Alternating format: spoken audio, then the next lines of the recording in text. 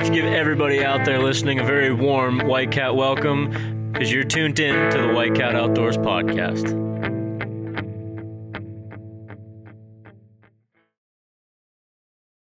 So, as we're sitting here listening, before we get into this, obviously you got White here bringing you into at this episode, but before we say anything, you know, we just came in jamming to that intro. I'm sure all of you were jamming too, doing some sweet head banging.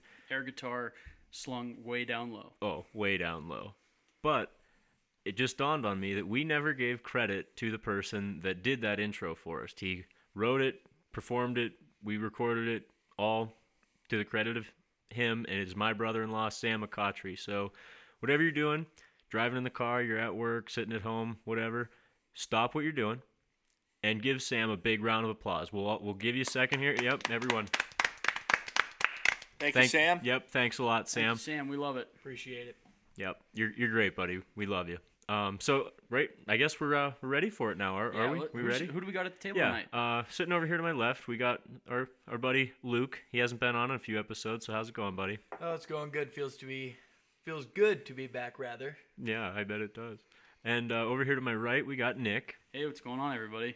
And then we got the man of the hour. We're doing something a little bit different this week. We're not focusing on one specific outdoor topic or something like that. We're gonna call it a host hot seat, and we want you guys to get to know who we are and what we do other than get outside, what gets us outside.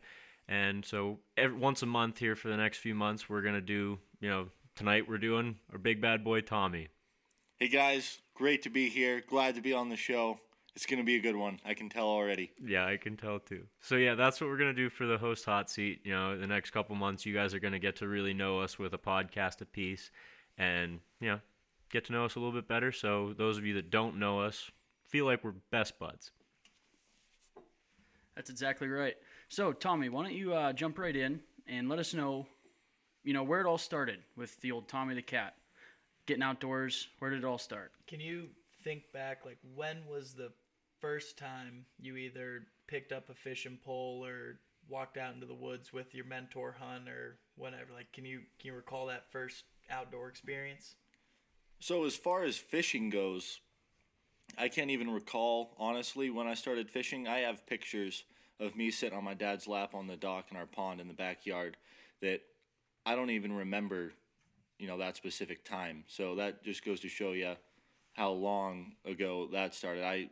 I know I was about 2 years old when my dad would take me out there, and I'd just sit on his lap while he fished. But you were teaching him what to do, I know. Yeah, probably. I'm good like that. But no, my first big outdoor experience that really clicks in my mind is going up to the Climber property with my dad. I started going up there when I was 5 years old. Me and him, it was a tradition. We'd go up the Saturday before Thanksgiving. That's the New York rifle, or back then it was actually shotgun season. It was their opening day of gun season, the Saturday before Thanksgiving. And me and my dad, we'd go up together and spend the day up there deer hunting. And I was 8 years old when I watched him harvest his first doe, and I was shaking like a leaf. I was 10 times more excited than he was. That's when I was hooked when it comes to hunting. And my first deer was 2 years after that. It was the first year they started the mentor hunt. I was 10 years old. That one was in PA. That was in PA. And 10 years old, my dad took me out. We were sitting together, and I shot my first buck. The very first time I ever went out in the woods with a gun. It was a little 3-point out at my Uncle John's property. Dominant, though. Very dominant. I think he was probably 6.5, 7 years old, On his downhill side? Yeah, he was definitely on his downhill side. Yeah. But little side story, that was also my first trip into the woods because, me and Tom are pretty close in age. And me and my grandfather were hunting just a couple hundred yards away from Tom. And that was, like I said, my first experience. And I remember dropping my glove on my way up the ladder into the tripod me and my grandpa were in. And I let my grandpa know, "Oh, Grandpa, I just dropped my glove. It's down at the bottom of the tree." And he said, "Well, we'll get it at dark." That's how my first hunt started, and I didn't see a single deer all day. I think one of my first hunts, I went out with Dad. I kind of got bored and picked up the rattle bag and asked him if I could rattle a couple bucks in, and Just as if it were that easy. You just Oh yeah. You just hammer dick as soon it. as Just you go use nuts. this, they come in. Oh yeah, I was just getting bored and antsy, so he handed me the rattle bag and I started smacking it around, and didn't I drop it right out of the tree stand, smack the ladder on the way down? I'm sure it hit every single rung on the way down. Yeah, that's always how it That's works. a real natural rattling yeah. sound, though. The sound of metal on antler. Oh, You know? it makes the most noise, and I'll tell you, kind of like Nick's story, I don't think we saw a thing that day. Which is funny because Luke, being the least into hunting out of all of us at the table, that kid's had more opportunities at good bucks than anyone in like the 3 times he's ever stepped foot in the woods. Oh yeah, I've had 9 points at 20 yards broadside. Split and brows. The one was yeah, literally like a and 9-point split brow. We had it had like a kicker, like a 6-inch kicker, like straight out the side, like just a really unique looking buck, and trail cam pictures of it and everything. But like Tom was saying, he was shaking when my dad shot a buck. Like, I don't know, just it didn't really get me going like the way fishing does. It was just, I don't know, I never could get as amped up as these guys about it. Speaking of getting amped up, when I was, mentor hunting before I was 12, turkey hunting with my dad, I used to get so excited sitting in the woods, like listening to gobbles, that I'd throw up in the morning.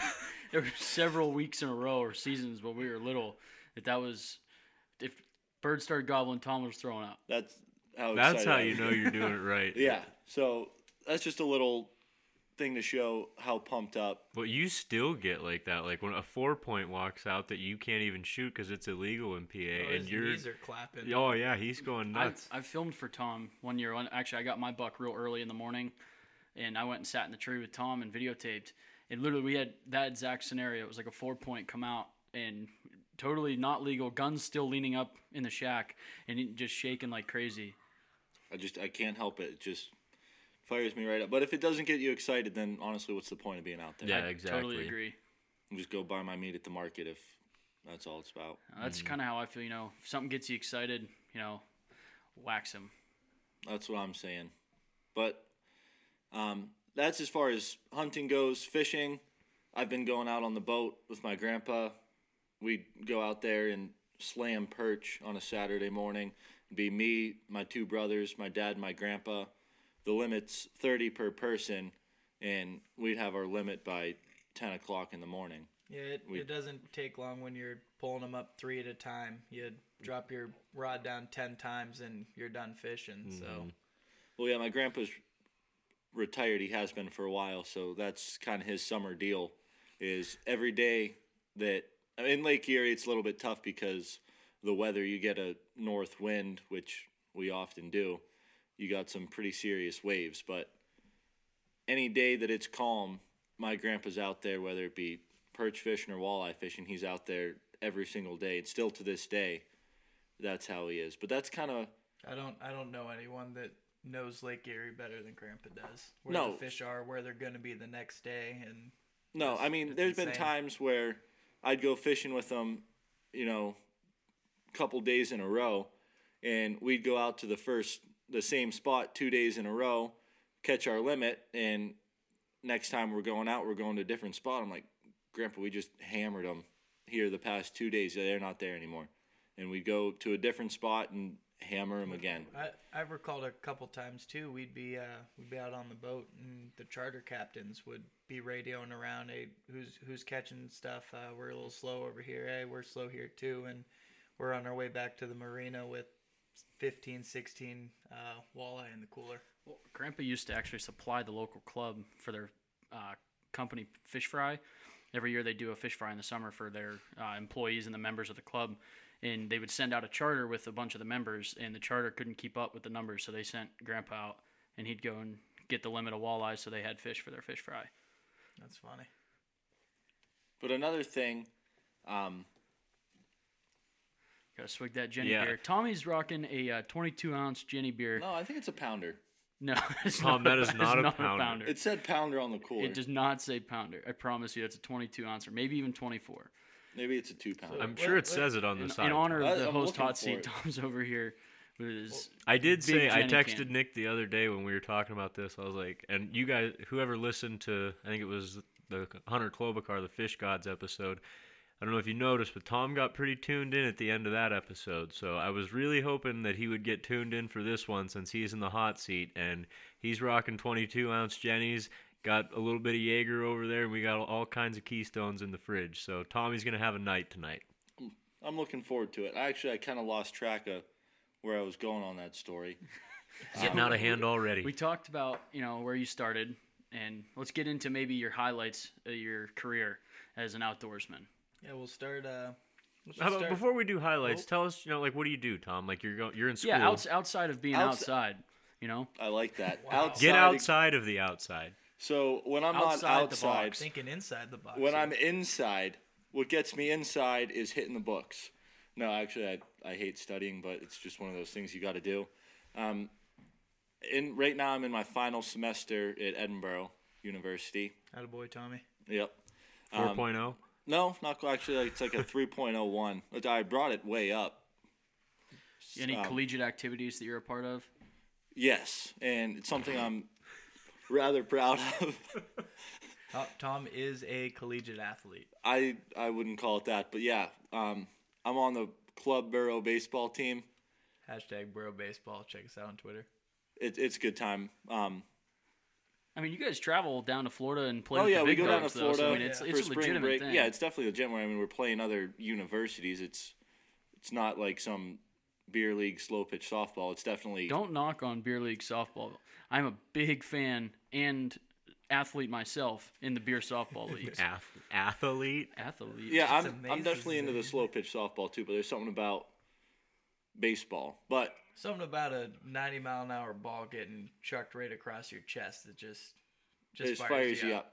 But no, I never played. I played baseball when I was like 10 years old till I was like 13 years old. That prepares you for college ball. Yeah, and then I got big into trap shooting. I did that all through high school. Big trap guy. Huge trap guy. Biggest. Had a lot of fun with that. Went to Did you college. say a wad of fun? Said a lot of get it wad. Like shotguns wad. got Like a a shotgun wad in the wad. shell. Tom, That's you a get solid pun. it? You get it? That was a good one. But no, so I did that all the way till college. Started going to college for criminal justice, and it was my junior year of college where I decided, actually backtrack a little bit. We started playing slow pitch softball, and I was Way loving to go to your roots, buddy. Yeah, I was loving it, and I was like, God, I miss being on the old baseball field, I and believe they call it a diamond. baseball diamond, if you will. And that's when I found out Edinburgh actually had a club baseball team. So started playing, loved it, love the guys I'm playing with. I'm in my final semester there, graduating here in May, and hopefully the plan is to get into the police academy. I mean, there's a lot of hoops I got to jump through. Sounds like a lot of hoopla to me. SpongeBob reference, classic. But aside from school, I mean, school really takes up pretty much. Yeah, that's all pretty my- much a full-time job. Yeah. Well, if you want to talk about my job, I am. Yeah, why don't you give us the rundown? You're pretty high up in the ranks where you're at working. As far as student employment goes, I am capped out. Like I can't. He's the top of the food chain. Like there's no more promotions from your position. No, I physically can't get any higher. That's insane. And- How high were you? Like when you started, like how far did you advance? So when I started, I was just a run-of-the-mill student employee. Making $7.25 an hour, doing the grunt work, doing string trimming, shoveling snow, doing office moves.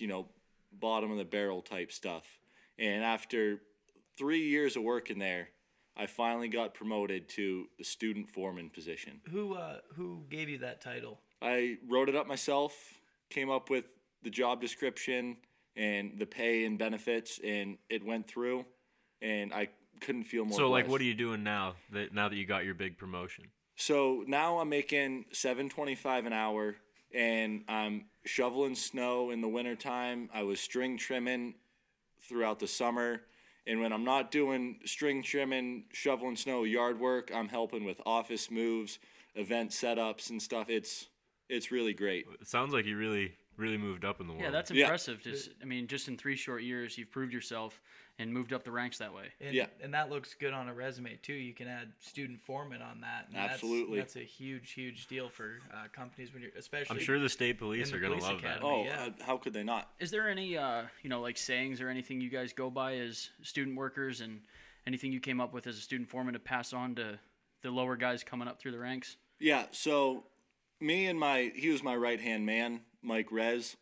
He's the man. He is the man. Great guy. Couldn't have asked for a better assistant.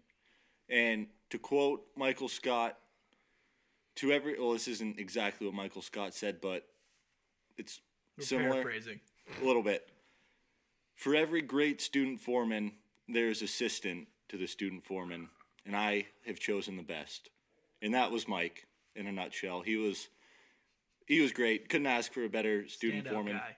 He was awesome. But no, we took this picture. It was us leaning up against a tree that we planted.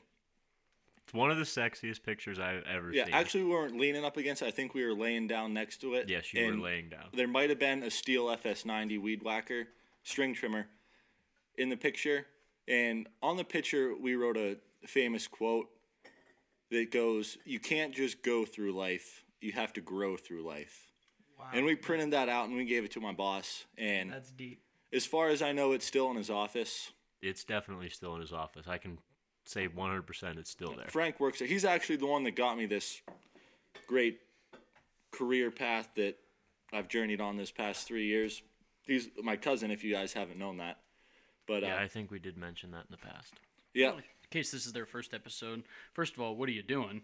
But go back, listen to the earlier ones, and you'll catch up. so yeah, Frank, he's my cousin. He's an operator at Edinburgh University, and at the time I started, I think you were a laborer, correct? Yes, I was. And he got me this. Well, he didn't get me this job, but he gave me the info, helped me. If it weren't for me, you would Gave a not. good word to the boss and got me in there. But outside of being a student foreman, going to school, playing baseball, Turning and a lathe a little bit, haven't you? I have in your I've day? turned a little. I have turned some parts, probably more parts than I'd like to turn on a lathe because it was the same exact part for 3 months straight.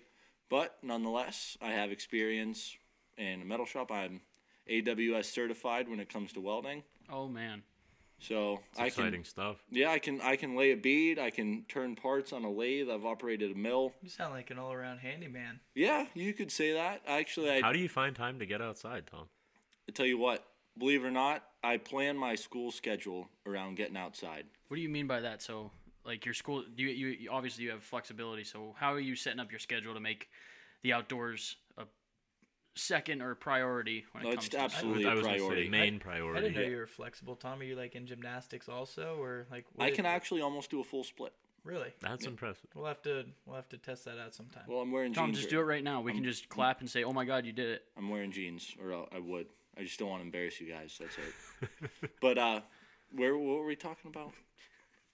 We were talking You were about how just you about to adjust take your a drink of Jaeger. I was gonna say, how's How that are you- Jenny beer treating you? We got the spotlight on Tom. He's getting a little nervous tonight. But we were talking about how you set up your schedule to Right. make Yep. the outdoors and hunting your priority. So, I'm not a huge morning guy when it comes to school and work, but when it comes to hunting, yeah, get me up bright and early. But I grind it out at 6 a.m. every morning at work, so I can work before class. I work 6 to 9 in the morning every day to get my 15 hours in, where most people would rather work at 4 in the afternoon, not have to wake up early. But you're out in the deer woods. Exactly. So I work 6 to 9 in the morning, and I schedule my classes, bam, bam, bam, Monday through Friday, right in a row. So I'm usually done every day by 1 or 2 o'clock. So I can head straight from class and get right out into the deer woods. And I also noticed you stay up pretty late for waking up at 4 a.m. to get to Yeah, work. we 'cause have club baseball practice every night at 9 o'clock in the dome. That goes till about 11. And then you're even sometimes after that doing homework so that your weekends are cleared up. 'cause Yeah, I don't that's do enough- homework on the weekends. Shit's Weekend for the birds. Yeah, What's up, Hood? Birds and Say bees. way back when I used to go to college, I'd set up my schedule so I didn't even have anything on Fridays. Like Monday through Thursday was my only classes, and I'd head to camp every weekend during bow season. And same thing, I refuse to do homework if it's not during Monday through Thursday. Yeah, homework. Even during the week, You're gonna complain the whole time. Yeah, I'm not gonna enjoy doing the homework, but I'll do it and I'll bust it out so I don't have to do it on the weekends, because my weekends, that's when I get outside. Speaking of the weekends and you having time, it's a little something to look forward to. The YouTube channel we've talked about a few times is going to be underway, and Well, the YouTube channel's up.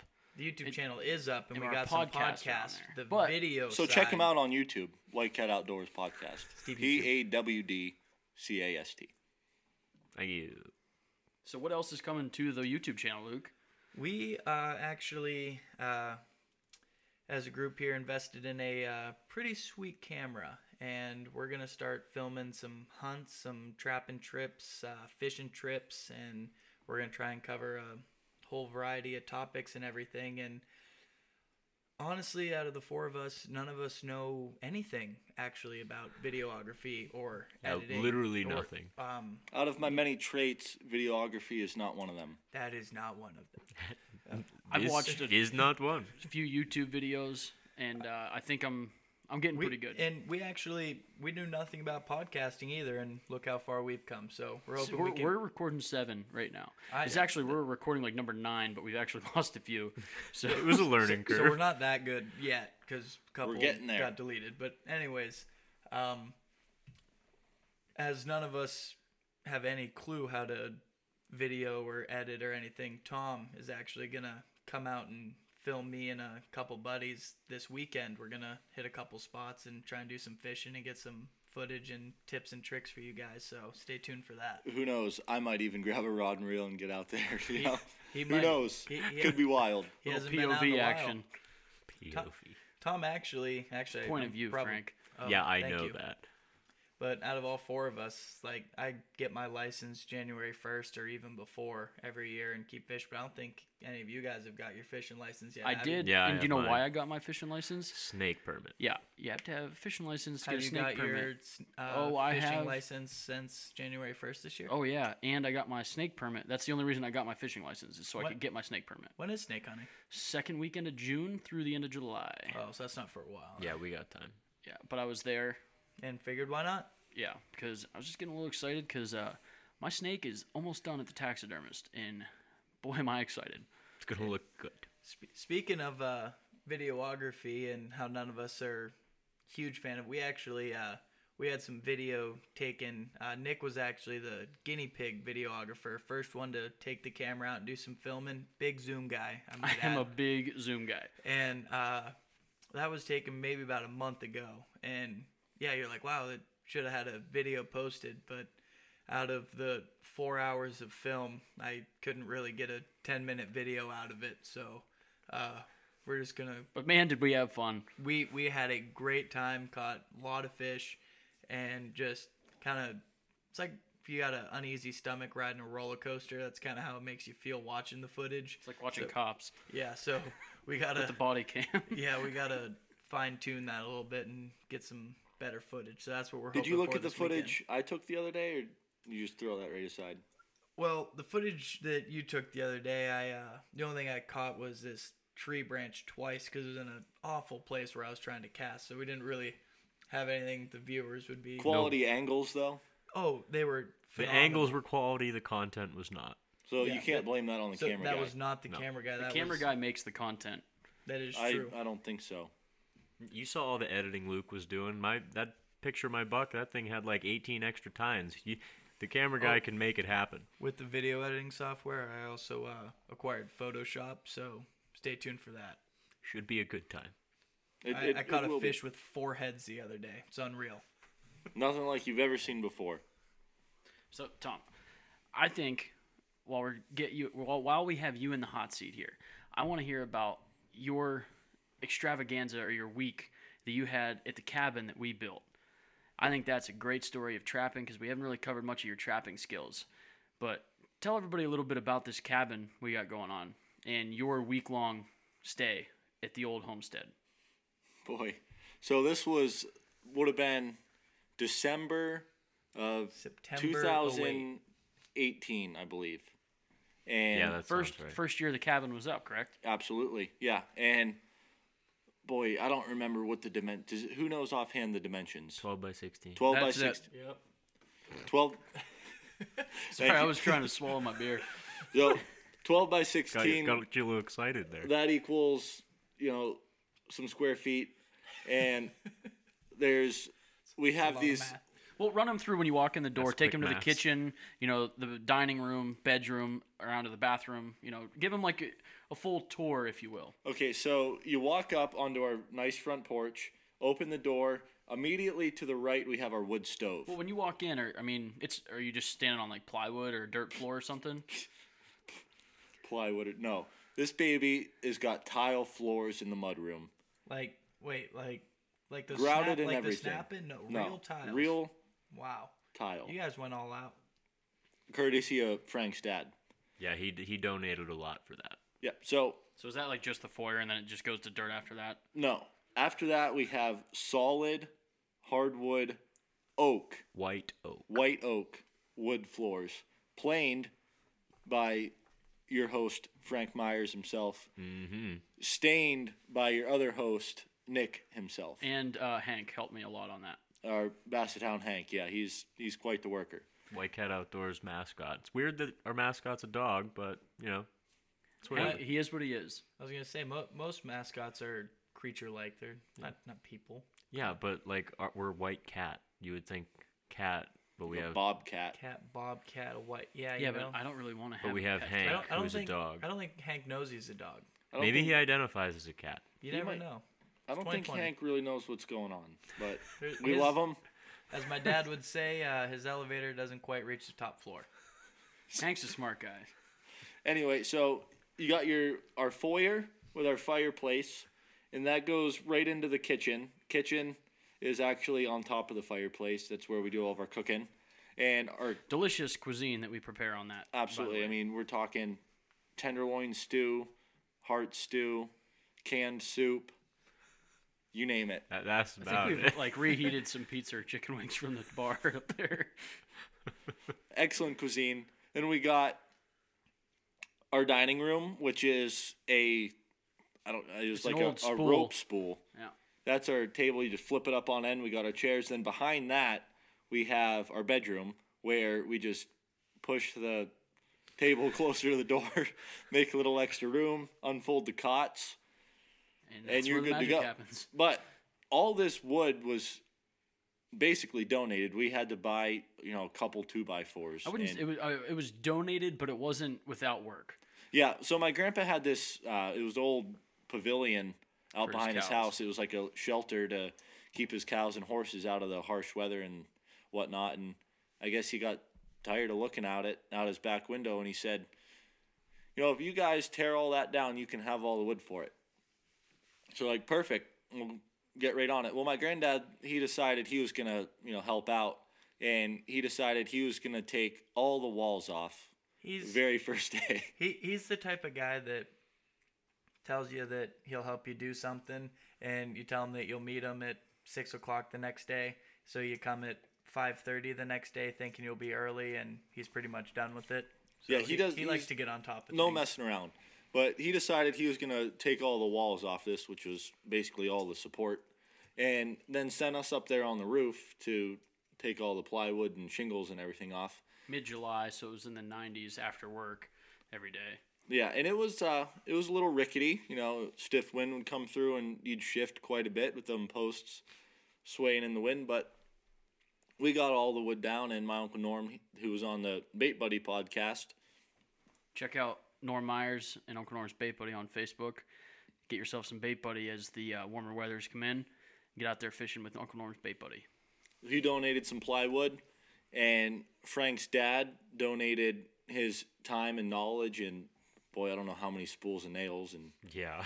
a lot because, I'd never really worked a nail gun before, so I was missing quite a few times. But anyway, it was me, Frank, his dad, Nick, and our dad went up there for several weekends in a row putting this bad boy together.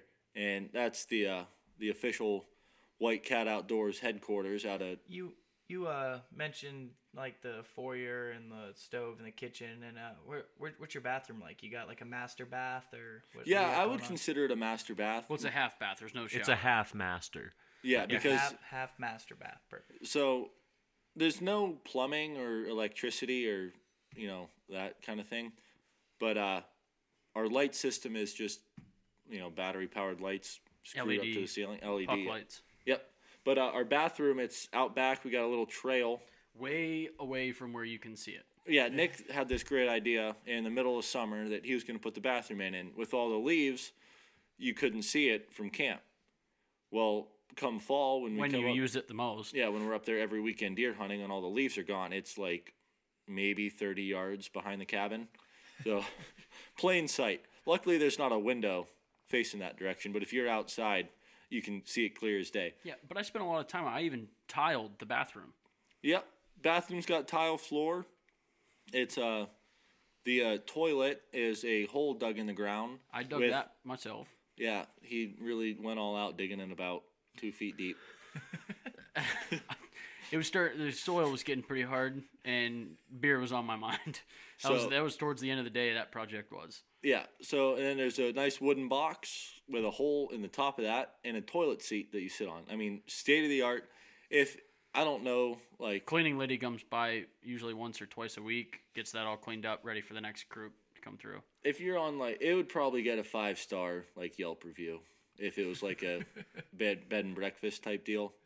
Airbnb. Yeah, it'd probably get 5 stars. Honestly, we should get an inspector out there to see if we can get it registered for the Airbnb website. Yeah, it'd be perfect because also Peak you have a is cabin right right on the slopes, pretty much. That's my selling point every time somebody asks me about the cabin. You can see the slopes from the cabin, and that usually gets people pretty fired up. Oh, yeah. So this place is just phenomenal. Which that is true. You can see the slopes from the cabin.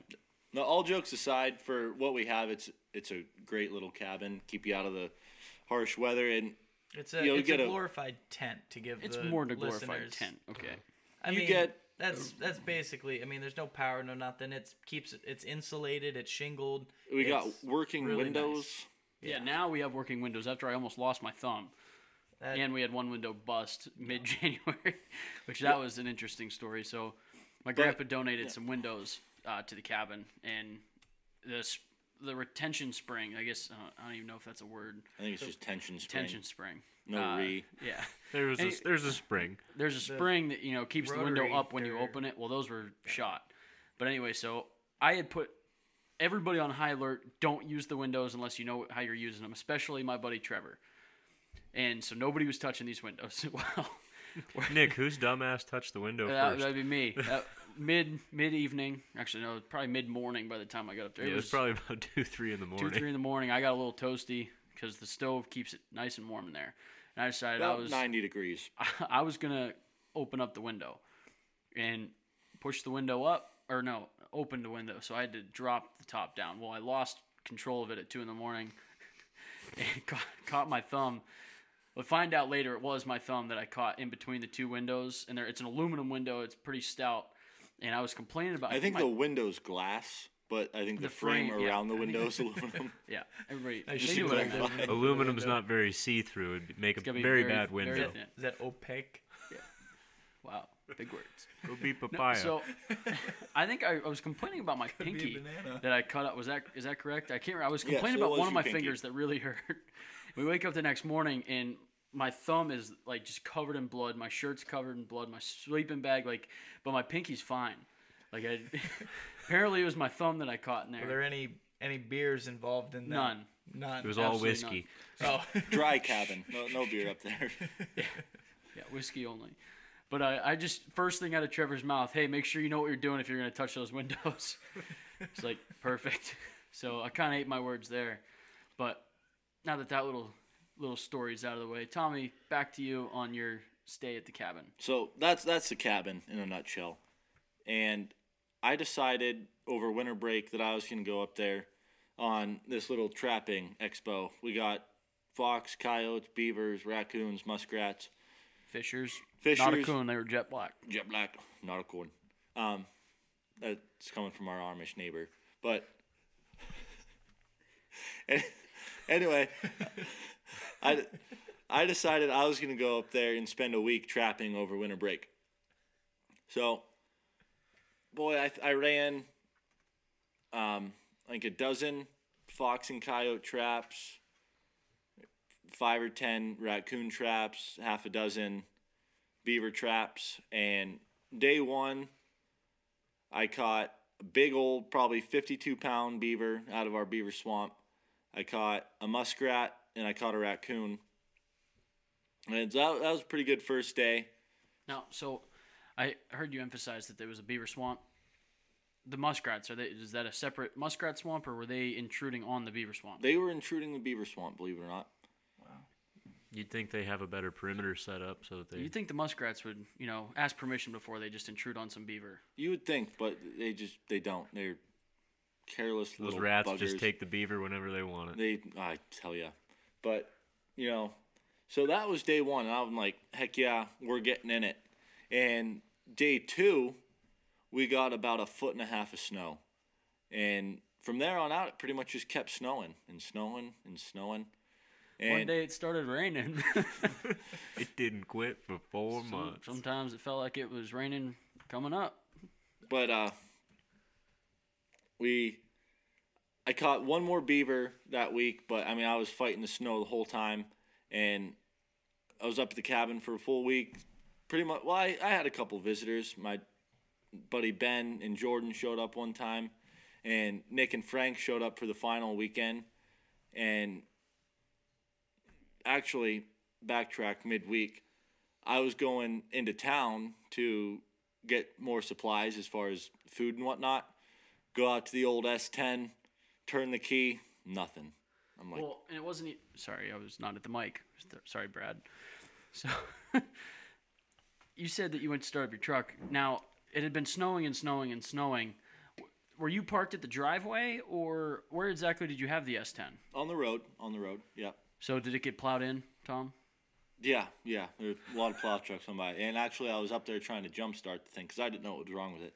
Did you ask the Amish neighbors if they would bring their horse out to jumpstart it? No, I didn't. But the plow guy came up and told me I had to move my truck. I said, well, the thing is, it won't start. And he said, well, if somebody hits it, then it's not our fault. I'm like, well, there's no parking sign, so I'm legally parked on the side of the road. But anyway, he was not pleased. And so that was a whole deal. So I called my brother and my dad, and they came up with the generator, and we tried getting her going, and that didn't work. So AAA came the next day. So then I was without a vehicle. And so I was really isolated to just the cabin, the 12 by 16 with fireplace, cot, and that was it. But I was pretty busy most of the days because I brought my 22. And red squirrel season's year-round up in the great state of New York. So when I wasn't trapping, I was red squirrel hunting. And that was a good time. And finally, Nick and Frank came up and rescued me after a long week of fur bearing. I think Frank set some weasel traps, but they were unsuccessful. Yeah, they didn't quite pan out. But almost had a fisher in one, but a weasel trap does not. Ermine traps. Thank you. But depends on the time of year. What time of year was it? Heart of winter. Ermine season. It was ermine season. So he actually set ermine traps, not weasel traps. Yeah. But so up there, as far as trapping goes, like beaver trapping is out of this world. There's this beaver pond that's hasn't been touched for at least 30 years. So the beavers have, quite the establishment set up there. You got a pretty nice home. And they were pretty well uneducated as far as trapping goes until recently. And me and my brother started trapping there. And actually my dad too. And we've had some fantastic success. Actually, if you go on their Instagram at White Cat Outdoors, our main profile picture is me and the boys, Nick and Frank, holding a beaver that I caught on that week-long trapping expo. I forgot that was from that weekend. Yeah. That was the start of Whitecat, wasn't it? Yeah, that was the first that time. weekend we came up there. Yeah. That was the start of Whitecat because we posed for that picture laying in the, or not, we didn't pose laying there, but after we took the picture, we came back and said, let's make Whitecat official. So that Tom's Trapping Expo is the what made reason it all happen. he's the reason we're sitting here right now, and that's why Tom has the first host hot seat. Yeah, believe it or not. Yeah, I mean, it was a thought. It was more of like a little joke type deal before that, but then that's when we got official with our Instagram page. I remember laying on our cots and following. We'd look at like all the big names like Real Tree and stuff, give them a follow. You know, all the big names that have, you know, thousands and thousands of followers. We started following them, and it's just been a growing process ever since. It's been quite the learning curve, but it's been real. But It's been real. real. But recently, staying on track with, actually, I got a lot of stuff going on in my mind right now as far as like Well, this is all about you, Tom. Just let it stories all I out. want to cover, because this Just tell us how you feel. this is wild stuff here, guys. Tom, This- just tell us who you are. Yeah, Tom, why Lay don't on you the quit, couch quit. and talk about your feelings. Yeah. Well, if we So, can lay down. my first Tom, buck. tell us. Here's what we're gonna do. We're gonna You go. don't have to explain with your hands. The listeners can't see it. Yeah, but when they have when you have the camera up, they're gonna want to see. So, we're gonna talk about some firsts. My first buck. I know I gave you a little rundown, but we're gonna give you the story. So, 10 years old, mentor rifle season, out there with my dad on my Uncle John's farm. Get up there bright and early. Actually, it was still dark when we got on stand. And Dark and early. Get on stand with my dad, and we're hunting a stand they nicknamed the coon stand because there was this raccoon that I named it. No, good one. I'm just nailing the puns tonight. Yeah. They named this stand the coon stand because there's this raccoon that frequently lived in this tree stand, and he'd occasionally come give you a visit. He never caused no harm. He'd just look at you and then climb back up on top of the roof and take his nap for the day. So I'm up there with my dad, and first light we had a group of, I think, 5 doe come through, and when you're a mentor, you can't shoot does, it's buck only. And so that was first light, and it was kind of slow until about, I think it was probably right around noon when I saw this doe followed by this buck. And I see this buck, and I'm like, Dad, there's a buck coming. And he's like, where? And I pointed at it, and I'm all excited. I pull my gun up, and my dad's looking at him, and he's probably 45 yards away. And my dad goes, I don't think you want him. And I said, no. Who are you to say what I want to kill right now? I said, no, Dad, I think I do want him. And he thought in his mind, he's like, who am I to tell a 10-year-old kid what he can and can't shoot? So my dad gave me the green light. And by this point, he had come into about 10 yards. And I was using this, I think it's a Winchester Model 7 243. It's actually the same 243 that my dad used when he shot his first buck. We just put that connection together the other day. But so he's about 10 yards, and I put the squeeze on him. You're telling me this buck came out about 10 yards and you just friggin' smoked I him. freaking smoked you. But That is one of the best little kid hunting videos that have ever surfaced on Facebook. But this buck, I squeezed the trigger just like my dad and grandpa taught me. Don't jerk it, just squeeze the trigger. And You never jerk it. no, never in the tree stand. And this buck takes off running like a bat out of hell.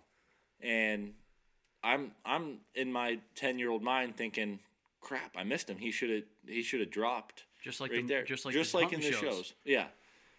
Well, he makes about a 30-yard loop and turns around, so now his other side is facing me, and I saw a big patch of red right behind his front shoulder, and I knew he wasn't going far, and he tumbled down right there. I watched him drop.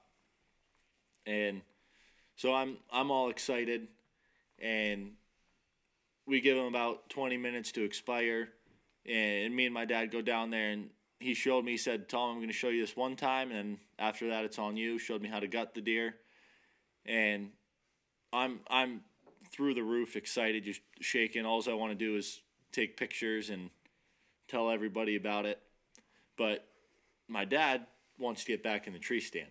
So we get back in the tree stand. It's probably 1 o'clock at this point.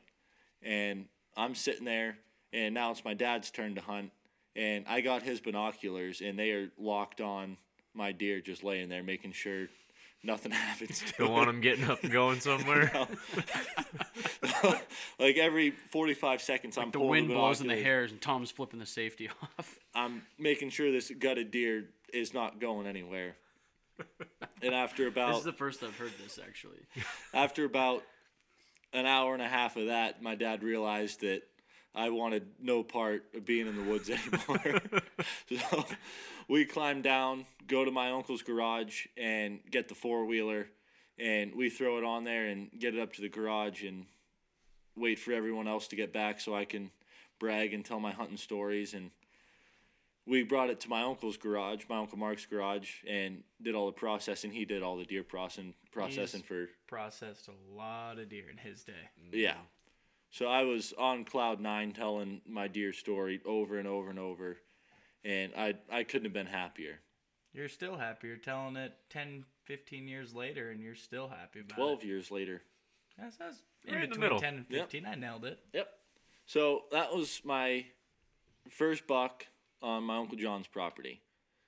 And my first turkey came, I think, 2 years later, maybe.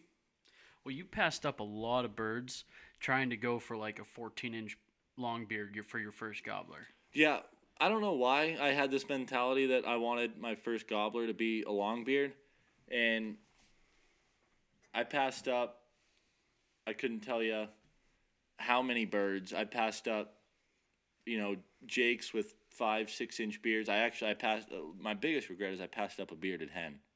And Yeah, that was pretty foolish of you. yeah, well, so this bearded hen was feeding right in front of me and my decoys, and there was a big group of 3 toms that were like 60 yards out, and I really wanted one of these big toms. You smoked the hen, dude. Well, Bearded hen. What are you doing? yeah, well, this one, I'm not kidding you, this gobbler, when he was feeding, his beard was dragging on the ground. He probably had like a 12-inch beard. It was... That's nothing compared to... How many have you seen since then with beards that long? Gobblers? Yeah. Like 3. And how many bearded hens have you seen since then? More than that. I don't believe you. I've seen a lot of bearded hens in my day, believe it or not. How many sitting in the woods? Because I've been with you when we had one bearded hen that was frequenting up by Climber, but we never saw it when we weren't in the pickup truck. Me and No. Tom had one up in at Morrison one day. Yeah, and there was that one that I saw that a couple times at Morrison. Okay, Actually, so that's only one. That one doesn't count every time you see it. If you saw it in 2 different times, you really can't confirm that it was the same bird. True. I don't know. Maybe she had some identifying marks or tattoos or Yeah, something. she never got close Prison enough to tell. tats. Yeah, Those will give a turkey away every time. absolutely. But A lot of bearded girls in prison. That is true. so there's that one. There's one frequenting behind our house. My grandpa's the turkey population down there has kind of gone down a little bit, but he used to always have a couple back there. So I've seen a handful of them. But first gobbler, I had got tired of passing up all these birds, and I'm with my grandpa, and he's probably the best turkey caller that I know of. And we're at my Uncle John's, and first light, we're calling in this big old gobbler, and he's out there about 80 yards, full strut, full fan. Like, he's gobbling like I can feel it in my chest. Actually, I didn't throw up. I was past the throwing up phase at this point. You grew out of that. Hey, we've grown out of this. But, as turkey hunting goes, we got intercepted by a hen, that whole deal. Away she goes. Never experienced that in my life. Well, Did you she haven't have a spent enough beard? time in the turkey woods then, Nick. I've got a few turkeys in my turkey time. And you've never been intercepted by a hen? No. Not buying it. Not for a second. Okay, I have. Yep. I- I've been with you maybe multiple that one It time. happened one time. It's happened a lot. So we get intercepted by this hen, and it's whatever. And that ordeal lasted us till about 8 o'clock. And we were walking around, calling. And as, turkeys do, they usually shut up from, 8 o'clock till 10 o'clock. You got that little lull when they get henned up and they don't want anything to do with you and that deal. But then the old hens, they go back to their nest and the gobblers are back on the prowl around 10 o'clock. And it was probably right around 10 o'clock we heard this gobble off in the distance. And my grandpa, he said, all right, we're going to set up right here, tuck up against this tree, and we're going to see if we can't call these birds in. So he's calling, and they're coming in on a string, just perfect. And they're coming down this hill. I can see there's 2 gobblers gobbling their heads off.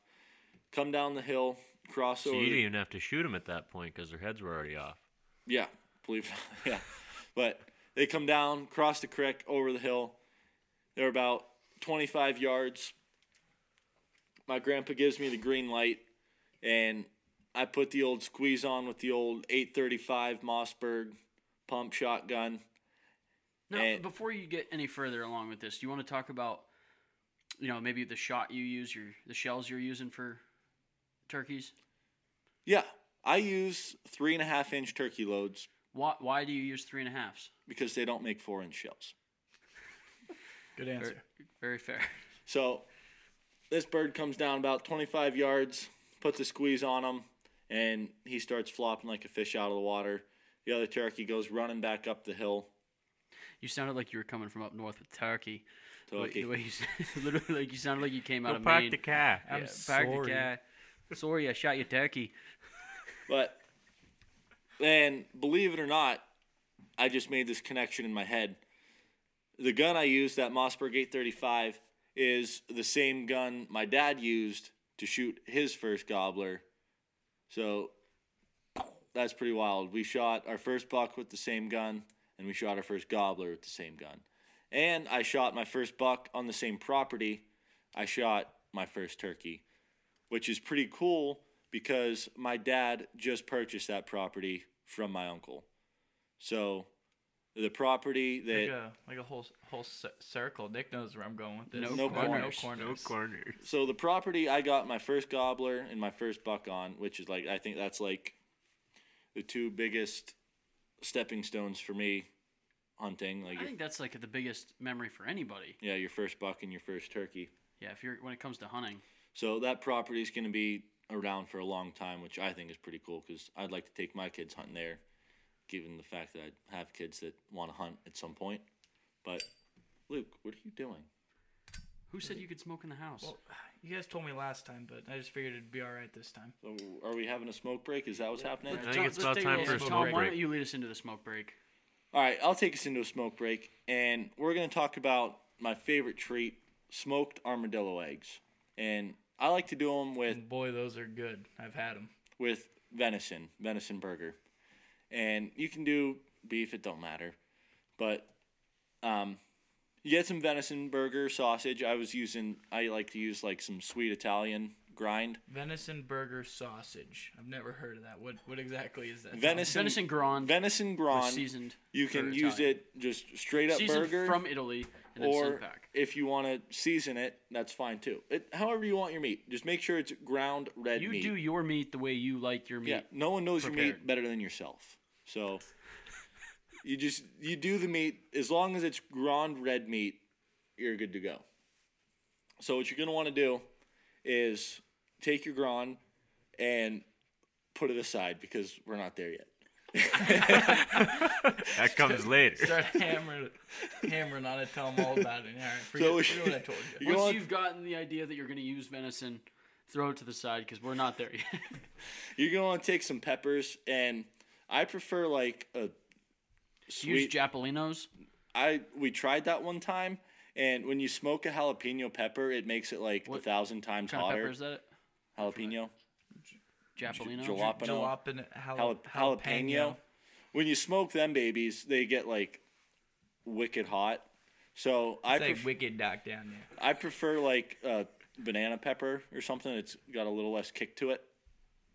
What you're gonna want to do is cut the top off that bad boy and take a butter knife or something and scoop out all the innards and seeds and everything. Throw them in the garbage. You don't need them. And you're going to want to stuff them with cream cheese. And I'm definitely on board with that. yeah. So you're going to take this cream cheese stuffed pepper, and you're going to wrap it in this venison grind. The stuff So- that you so threw you to the get- side. yeah. Get it the back. stuff that you took Bring it away, back. you're bringing it back, So and you you're don't going to really- wrap it So you gotta around this pepper. just like kind of pack it all the way around this pepper. Yep. Like So it's like a how thick? How much like- meat are you using? Everybody's meat's different, but however thick you like it. no, just like a probably I don't know, quarter to a half inch depending About on as far as Tom's holding his fingers apart. yeah. No, I mean I'm just wondering, so you don't use too much or too little in the no, pepper. you just doesn't want to get cover the cooked or- pepper. Yeah, that's a good point. Just Yeah, just not enough to- to cover the pepper. Yeah, just so like the pepper's not Peter's poking through pepper's anything. covered. It's safe for the smoker. Yep. So pack it around there. You got your nice meatball with a pepper in the middle, and you're going to crank your smoker up to about 250 degrees, and you're going to put those bad boys in there. What do you use in, or what do you prefer? Obviously, everybody's got their own preference on their own wood, but Well, what wood do you like? Well, it really depends, because if you want like a nice mild, sweet, smoky flavor with not a lot of smoke, I'll use like apple. But if I want, like a real, Burnt charcoal taste. You're gonna go with like a mesquite. Is that what you're going at? I mean, you're not gonna get a burnt charcoal taste, but there's definitely gonna be like A lot of a smoke. lot of smoke. And do you ever use pine like I like to use with my carp? Do you ever try that one? no, I'm sure it'd be good. Does Bradley make pine pucks? I don't know. I should write a letter. Look it up and send us an email or comment on a video and let us know if you ever tried the pine out.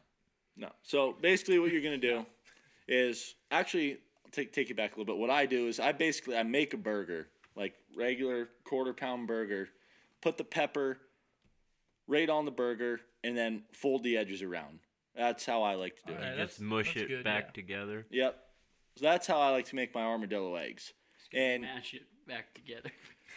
put it in the smoker at 250 degrees. You can use apple if you like, mild smoke, mesquite if you like heavy smoke, or I've gone every other, like apple, mesquite to get like Get the best of both And then worlds. back to apple. yep, and and mesquite. so on. And you're gonna want to put that in there for Starting at the end. about 2 hours or until your meat reaches 160 degrees. Pull them out, let them cool down a little bit, and put them right on the table, and they'll be gone. They're actually big enough you can have them as damn near a meal. Yeah, you could add, a Yeah, they're side basically the dish to size it. of a good burger. Like you Well, said, like Tom you said, take a wrap a full burger. burger and wrap it around it. That's a lot of meat right Yeah, there. so you take your cream cheese stuffed pepper, wrap it in a burger, put it in the smoker at 250 for 2 hours or until it reaches 160 degrees. Take it out, and you got yourself some armadillo eggs that are fantastic. They're delicious. There you have it. Thank you Armadillo for eggs. this Thanks, week's Tom. smoke break, Tom. Yeah, anytime. And before we get back into your stories of your firsts and other big buck stories, we're going to go to the listeners here. A couple of listeners came in and had some questions for you. So we're going to go through that. We sent out on Instagram and Facebook that Tommy the Cat was in the hot seat tonight. So our first listener that chimed in is No Schmidt 101 from Instagram. And you know what he wants to know is, Tommy, what is the best way to sip on Jaeger? Well, Nolan, I'll tell you. The best way to sip on Jaeger is ice cold. And keep it to yourself because it's disgusting. No, you're going to share it with everybody around. So you're saying bigger the bottle, the better? Absolutely, yeah. What I like to do is if I'm at a hotel in Florida, it's spring break, That sounds very specific. Has this happened before? I like to keep my bottle of Jaeger in the freezer, and I'll go to every room where I know my baseball buddies are staying at, and I'll bring them back to my room, and I'll tell them, hey, we got ice cold Jaeger, and we'll all go back to my room, and we'll each do a rip of ice cold Jaeger. So, Nolan, the best way to sip Jaeger, hands down, ice cold out of your spring break room down in Florida. That's perfect. I actually hate Jaeger. It's delicious. Actually, Very few people actually do like Jaeger. right now, just for you, Nolan, I'm gonna take a rip of A long ice cold Yeah. Jaeger, just Long for you, pull. buddy. Here we go. 1 1,000, 2 1,000, 3 1,000, 4 1,000. Oh man. 5 1. Wow, he did a 5-second rip for you, Nolan. That is borderline long pull. His face didn't really look like he liked it as much as he was saying it how good it was. Oh, it's good. It's really. We might as well. No, I better chase it with some Jenny beer. That good, huh? Stand by. Yeah, that's good Jaeger. All right. So, second question is from our good buddy Jimmy Corral. Getting He's- us back on the hunting topic. Jimmy Corral is a good friend of ours, big time hunter, and also the league commissioner for our softball league. So pretty good buddies with Jimmy. We've grown Go closer Engine over the House years. 39. Thank you.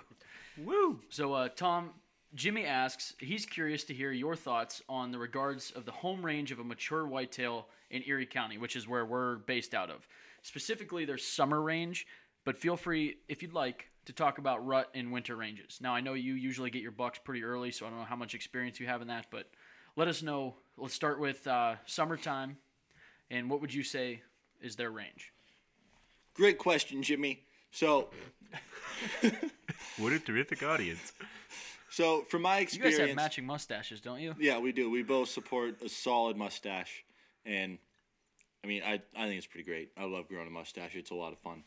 Not everybody can. No, and so if you can grow a mustache, you should, Well, because most of the people that can So I don't. only They rock shave it. one for archery season, and man, did it look nice.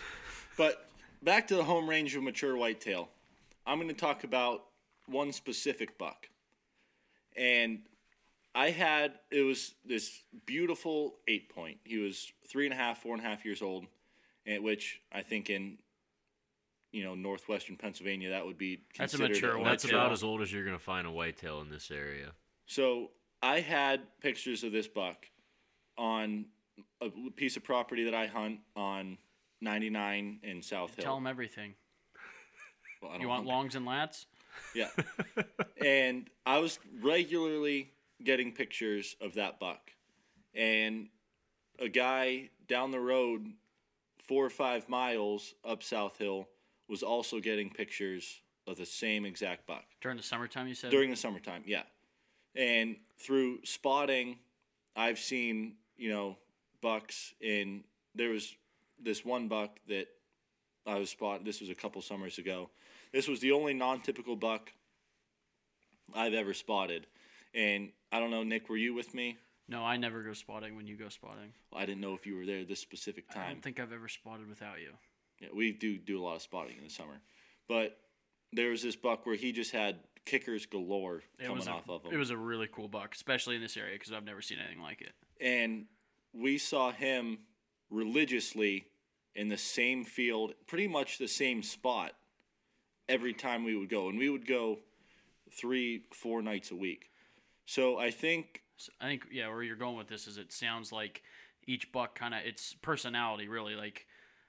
But as a generalization, do you have like an idea of... as a generalization, I would say about a 5-mile radius throughout the summer months. I've seen a lot of bucks in a field one night, and I've seen them on the other side of the block. On the other side of the block, one of which is only, a couple hundred yards, yeah. So, but I've also seen them 5 miles apart. Mm-hmm. So I think giving a specific answer as to a buck will travel 5 miles it's pretty tough. It's a little difficult. I think a lot of it depends on the deer itself, because I know its maturity level has a lot to do with it too. I think the older a buck gets, the smaller its home range will be, the less it will travel. Mm-hmm. I do know that, but because a little buck, they're being bounced off, they're getting kicked out of blocks. But when a big mature buck, when he has 300 acres that he is the top buck, he doesn't have to leave. If he has food, water, and bedding, he doesn't have to leave that. What about does? Well, yeah, does too. But it's the most important part of this equation. But as a generalization, I would say a 5-mile radius is a good ballpark of what a buck will travel in the summer months. which really isn't that far. You'll take a buck, a couple hours, just mosey. Yeah, if they're just walking, they can cover a ton of ground. Like we were talking earlier about the big buck that I killed a few years ago. I know a guy, I didn't know at the time when I killed the deer, but I found out later he had pictures of this deer over 2 miles away from where I killed it, not just a few days before. So in just that couple of days, it traveled a couple of miles to get to where I killed him. And we had never had pictures of that buck or anything. And that was like pre-rut. It wasn't, heating up really. It was, starting to get later in October. So it wasn't, full bore yet. But that buck traveled a couple of miles and, just a couple of days. Well, same thing with Wojciechowski's big buck killed up on Greenlee. We had pictures of him where we were at, and several farms over across the block. Country block's pretty big, and they were getting sheds over there. They never got pictures, but they had the sheds over there, and we had pictures up on our side. So it definitely that's a couple miles. That's what I mean. So I think you're probably pretty accurate with the 5 mile radius. But that's when they're on their summer patterns. And they're doing pretty much the same thing every day without any pressure. It's also tough in Erie County because the hunting pressure. They could get bumped out of a block every single day because the hunting population is so dense. Well, we're talking summer still right now, to be fair. Right, but To be fair. But I was going to get into, he talked about the rut in the winter. Yeah, he wants rut and winter next. The rut in winter, that's a totally different ballpark because when a buck's in rut, they have one thing on their mind. What is that one thing? Breeding. So Some say another word, but for podcast purposes, we're going to say breeding. Oh, the other word, mating. That's what got you. nailed it. Yep, that's the other word he was thinking of, mating. But yeah, that's the one thing they have on their mind. So I'm going to take you to a story. This isn't Erie County. This is Plattsburgh, New York. But New York and Pennsylvania are extremely similar in terrain and hunting pressure and population of hunters. Density of hunters, yeah. So hunting New York is very similar to hunting Pennsylvania. And up at our farm, the Morrison, it's not our farm, but we have permission to hunt it. It's a family farm. Our grandfather and his buddy bought it back in the 80s. Nick, John Eves, and his brother Ed Eves were all hunting. Do you want me to give the story? Yeah, Nick. It's only Tom's spotlight. Tom's in the hot yeah, seat, but we'll just he's pass it giving over me to a story you. that I was a part of. Go ahead, Nick. Go ahead. So, I've been after this specific buck up at this farm this is my second season on him. If you're counting success as killing it, no success. But I've gotten closer this year, and I'm hoping to kill him next year. But anyway, there's big buck cruising where I like to hunt on this farm, and John Eves was hunting a couple. And sorry to interrupt, but we have the privilege to hunt. It's just under 1,000 acres, and all but one of the neighbors also practice quality deer management. So we do have in New York State the opportunity to hunt mature whitetails. I think my buddy Keith shot a buck up there that was aged at 5.5. Yeah. So we do have the opportunity to hunt mature bucks up there. And How old do you think John's buck was? John's the size of that deer had to put it in, I would say 4.5. It's 4.5, 5.5. It was. I mean, it's not uncommon to get a 5.5-year-old deer, 4.5-year-old deer up on that farm. Yeah. Yeah, around here, unless it's a doe, like for bucks around here, that's almost unheard of. But because PA, there's still, there's nothing wrong with meat hunters, but there's so many of them in Pennsylvania, it's really tough to have this be a place where you're going to hunt mature whitetails like that. And like the antler restriction, the deer are getting a little bigger over Yeah, the but past New York years. has no antler restriction. Yeah. But we're lucky enough to have an area of several thousand acres where That is getting managed. deer management is a priority. Yeah, around here where we live, people have a 10-acre chunk, and like us, we only like to shoot nicer deer. We're not going to shoot the first tiny little thing that comes walking by. I Well, tend your to shoot the neighbor first is. thing that Yeah, walks yeah, your by. neighbor. Yeah, Thank. You just get lucky, Nick. Yeah, and Nick gets sometimes lucky the every first time. deer that walks by is a real nice buck. Yeah, it does happen a lot. But But, anyway, so back Like to everybody around here, has a 10-acre chunk. So like, if I have 10 acres and I only shoot, nice bucks, and then my neighbor and his neighbor, they have 10, 20-acre chunks and shoot whatever they want. It's a lot harder to manage these smaller chunks around where we live as opposed to up there where you have a couple thousand acres of you and the neighboring properties that everybody is shooting bigger deer. Yeah. So anyway, I've been on this buck for 2 years, and I was in one of my mobile setups down about halfway down the gully, and this was pretty damn close to peak rut when this was going on. So at this point, I'm more hunting does because where the does are going to be, that's where the bucks are going to be. But I knew that this was kind of the home turf of that buck, and John was sitting several hundred yards away from me, directly would have been west of me. I'm sitting in my tree stand, got my mobile set up. John's a couple hundred yards above me, and the guy that owns the property, Ed Eves, he's across the street. And we're all sitting, like I said, we're all sitting there peak rut, and I had seen a monster buck come by. And for me, a monster buck, I would say, is probably like 140s. I'm saying is pretty, that's impressive to me. I've never killed anything that big. I see him come bolting past me, chasing a doe, just shoots right to the bottom of the gully and out of my life. I'm pretty certain it's the buck I've been after. I was about 45 yards from him, and he was just on that doe like crazy. Yeah, there was no turning him or stopping him or anything. He was just going. So anyway, buck runs out of my life, head back to camp, and we're getting back to camp, and I'm pretty diligent about like checking time when I see deer, so I can. Yeah, same here. I like to take notes. Yeah, I have a notebook. exactly. So I take notes exactly when I'm seeing deer, so it helps me later on in the season, in future years. But anyway, so I get back to camp, and John he talks to me at the table, and he's like, "Man, I had a stud buck run by me, real light colored rack." And I asked him what time it was, and he's like, "Well, I was texting so and so," and so I remember the time, and then I was like, "Well, son of a gun!" Like that was within 2 minutes of when I had seen him. And then Ed shows up a couple minutes later to camp because he was hunting across the road, and he's like, "Dude, you guys are not gonna believe the buck that I watched across the road, from my stand." And so this buck covered, it's probably almost a mile between from where like me and John were sitting pretty close, but Ed was quite a ways away. In less than 5 minutes. Oh yeah, I mean just That's on insane. this doe, just gone.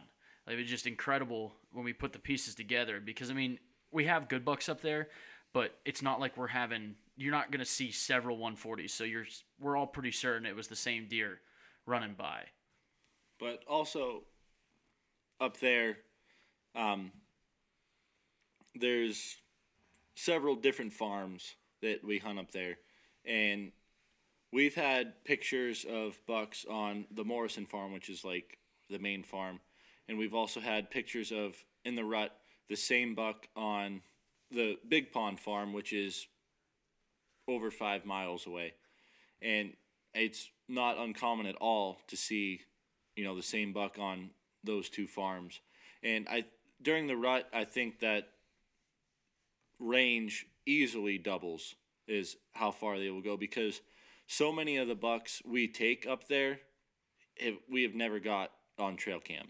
And that's the story with people, everywhere. You always hear people shooting a buck, and they're like, I had no idea this thing was even on the property, and odds are it wasn't until, the rut kicked in, and it just happened to be on a doe that ran over there. So Well, on the flip side of that, how many times do you hear of a guy, or even yourself, that's got pictures of a slammer in the summertime, and as soon as bow season comes around, they're gone?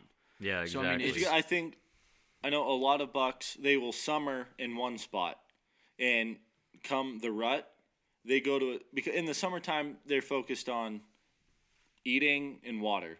So if there's plenty of food and water, that's where they're going to be focused on. And come rut, they know I got to go to where the does are. So they might move several miles to a spot where they know and hold up, Yeah, in the summertime, they'll cover this, square mile. And then in the rut, they'll move 3 miles away and cover that 1 square mile. Yeah. So they're not really covering a ton of ground when you think about it, but different times a year they will travel that far to get to where they will spend all of their time. I think bucks, they'll summer in one spot, rut in another spot, and winter in another spot. I run Winter's like solely they're after food. Yeah, That's their only thing in their mind. Trying to get food, trying to build fat to keep them warm through the winter. But I run cameras pretty much year round, and very Got rarely this whole mountain on lock. Very rarely will I have the same bucks in the summer, in the rut, and in the wintertime. Usually the bucks that I have on camera during the summer disappear, and I'll get new bucks throughout the rut. And once the rut, kind of levels off, a new patch of deer comes in for the winter. So just as a generalization, I would say 5-mile radius in the summer, 10-mile radius in the rut. That was a lot longer of an explanation than how you drink your Jaeger. Yeah, it's very detailed. That's what Some things are short and sweet. Some things you really got to work at. Like Jaeger. So Well, Jaeger, that's a very direct. Before we get off topic and we lose this, I want to thank Jimmy for that question. I really appreciate people chiming in and giving us something to talk about. I hope we answered that the way you wanted to. I can't. Okay. We also are doing karaoke nights on Thursday night, starring Luke Soboleski. But thank you, Jimmy, and also No Schmidt 101. Thank you for giving Tom an excuse to drink Jaeger at the podcast. He's on the bench crew, Borough Baseball. So the bench crew. What do you elaborate, please? So I never played baseball really competitively until college. What are you talking about? You said 10 to 13. You were hammering the field. Actually, no, 10 to 12. I stopped when I was 13. You really put the grind in for those couple. You gave yourself a little extra, is what you're saying. Yeah, but me and Nolan, we became really good buddies down in Florida because while you're riding the bench. Yeah, just cheering the team on, and that's where all your wins come from is the bench.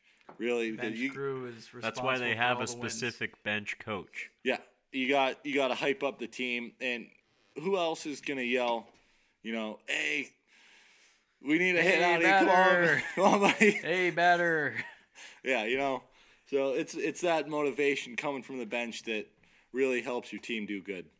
So me and Nolan, we had a lot of good times down there in Florida, and I appreciate the question coming in for you, buddy. And I hope to demonstrate the best way to drink Jaeger this coming spring break trip with you. That would be great. I'd really like that. I'm sure you're going to be able to tell how much Jaeger Tom drinks by the end of this podcast. Yeah, you probably will be able to. So I got to ask, Tom, you've had at least 10 years of outdoor experience in your life, or expertise, if you will. I want to hear your number one memory from the outdoors. Boy. If you would.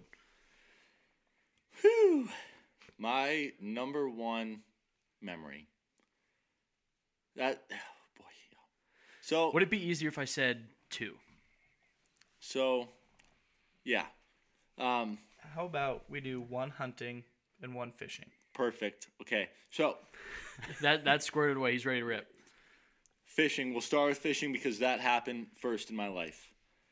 I was privileged enough to go salmon fishing in the Kenai River in Alaska. We did talk about this before. Yeah, on the Klobuchar episode. Yeah, with the dentist. But yeah, let's hear it again. I don't think we need to go into quite the detail. But very specific details. That's a made-up name, man. So just give us a quick rundown. Sockeye salmon fishing, flossing technique. You know what? This is actually a perfect time for you to finish your story from the first time we talked about this. Right, I was cut off my pink salmon story, and I was a little upset about it. His dog salmon. He never got to finish his story, so go back, make sure you listen to Tom's story. You're going to see that it kind of gets cut off. To be continued right now. So, we're fishing the Bird Creek, crushing these pink salmon, and this is day 1 or day 2. And we're keeping them, and no one else is keeping them, but whatever. We're not natives. We're just out there having a good time. And we bring these pink salmon home, and come to find out, the natives won't even feed these salmon to their dogs. They are the scum. It's I guess, to compare it would be like eating carp. back here in whoa, Northwest PA. Don't be talking about carp like that. Just cook them with Luke's recipe and you'll be good to go. Yeah, so we were keeping these pink salmon, and we brought them back to the house, and we had quite a few beers, and we cooked up these pink salmon, and they were delicious. Dynamite. Dynamite to die for. Best fish you ever had, you know. Grill them with some lemon juice, little salt and pepper. Dump some beer on them. They're delicious. Forget about it. Talk about a 5-course meal. Get them out of here. 5-star meal. 1 course, 5-star. So we're like, we're definitely keeping more of these. So we go back the next day, keep a bunch of pink salmon, freeze them, ship them home. I'm like super stoked to cook these pink salmon. Telling everybody how delicious they are. Yeah, so we cook these pink salmon and eat them without having 47 beers. Several beers, and yeah, I understand why the natives wouldn't feed them to their dogs because Pretty terrible. yeah, they're trash. Not good. Super fishy. Super like mush. Just gross. But if you want to eat them, I recommend a 12-pack beforehand, and they. Maybe some Jaeger. Yeah, who knows? They will be delicious. Was there one fish on that trip that was like, wow, like this is cool? I wouldn't say there was one specific fish. Yeah, so to get back on topic, you know, Yeah. the one fishing, one hunting memory. So The best. It to be was specific. It was really just, I mean, as fast as you could get your line in the water, you were hooking into a sockeye. And one specifically I remember, I had flossed a sockeye salmon in the tail, and it took me into my backing as fast as you could imagine. Like, right now, you were in your backing. And it got into the rapids, and I had to, what you do is you give it your real death grip, point your rod at the fish, and pull back. And we were using 80-pound line, so like you're not going to snap your line. It's going to pop the hook right out of her. And so actually, that was very memorable. But the most memorable fish I caught was this chum salmon, and their nickname's chum salmon because they're another kind of crappy fish. Like, you just chop them up and use them as chum. You don't eat them or nothing.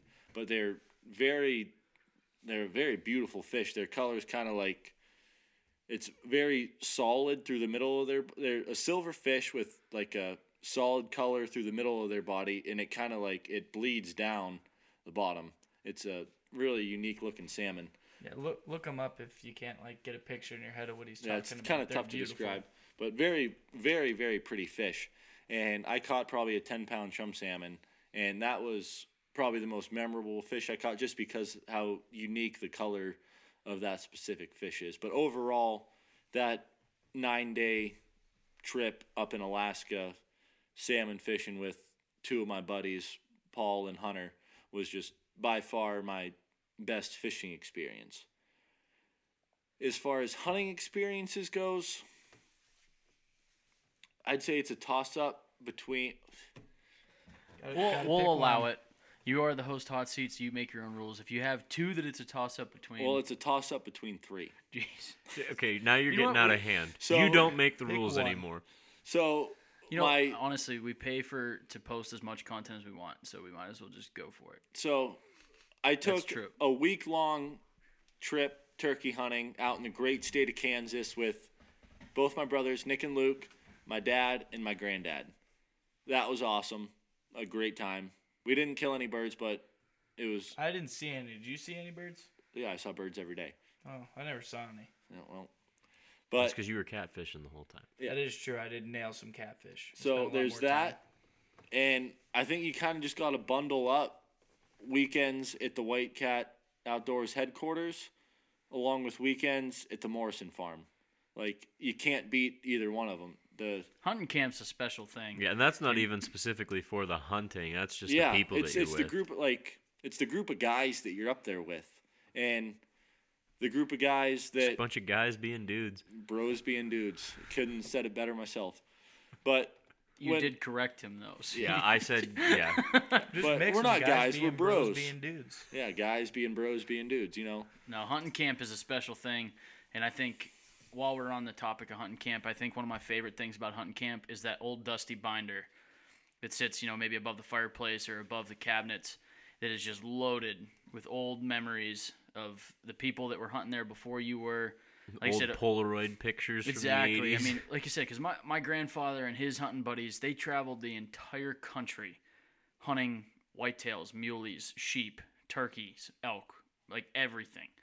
And there's just so many snapped pictures that are in that album that, I mean, they're just, every picture's just got an incredible story to it. And I think that's probably one of my favorite parts about hunting camp is that binder that sits above that, probably got a little bit of dust on it, but every time you bring that down, it just, the memories just start flowing, and I just can't wait till, that old binder's filled with people our size, or our age, back in the day. Our size. Yeah.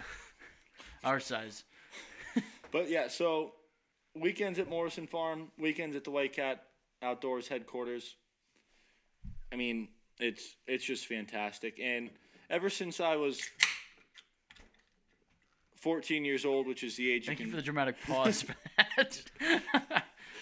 you can start gun hunting up in New York State at 14. At least that's what it was when I was 14. That was my birthday present every year. Still is. Yeah. My birthday That's is the one thing that sucks about having a birthday during like archery season or rifle season. Your parents and your girlfriend, everybody. Well, not all parents. Yeah. My dad Ours was in have full learned. support. Yeah, I was saying with Morrison. my parents, but like I'm sure you've seen it with girlfriends. People always try to make plans for your birthday, and it's like, how about here's what I want for my birthday: for you to not plan anything and to just let me go hunting. Actually, speaking of this, Hornhub just posted that meme today with I think it's Mimi, M-E-M-E. with Mimi. Pelosi ripping up the what is the It was his speech. his speech? Yes, it's some State of address. the Union. Yeah, Is that what you're looking for? Yeah, Thank you, Nick. I Wow. figured I'd let That you was struggle tough. with it for a I was little gonna say, bit. if you knew it, you should have definitely said it earlier. But anyway, Why would I do that? So Hornhub posted the meme with them ripping up fall wedding invitations coming through. Bunch of trash. That's that is very similar on the lines of trying to plan birthday parties and festivities, if you will. Yeah, for you just don't archery do it hunting in birthdays, October. because the only festivities I have are being in the woods. But even Halloween night, I think that is a magical time to be in the woods. There's Absolutely. something, maybe, just maybe, because I killed my first archery buck on Halloween with velvet on it, by the way. Yeah, that was wild. We're gonna save that for somebody else's hot seat. Probably Is it Nick's. going to be your hot seat? It probably will be. I might tell the story in my hot I'll seat. tell it right now. There we were, Morrison Farm. We're going. We've gone off the pavement. And we're going off roading here. Tom is taking Tom, full why don't control. you tell us your favorite hunting story? So, so since I've been You generalized 3 locations. We want a favorite hunting memory. 1. favorite, well, we already told the story of my first buck, and I think that's a huge stepping stone. Other than that, best hunting memory, I would have to say, Is it when I smoked that gobbler at 57 yards in climber? no, that was a bunch of bullshit. That was a really funny story, though. Well, we'll tell you that story. I'm a decent turkey caller. I don't like to brag. As am I. I think I'm pretty solid. So we set up in Clymer, which is, was it 116 acres? That'd be correct. 2 groups of guys, 4 guys, 2 groups.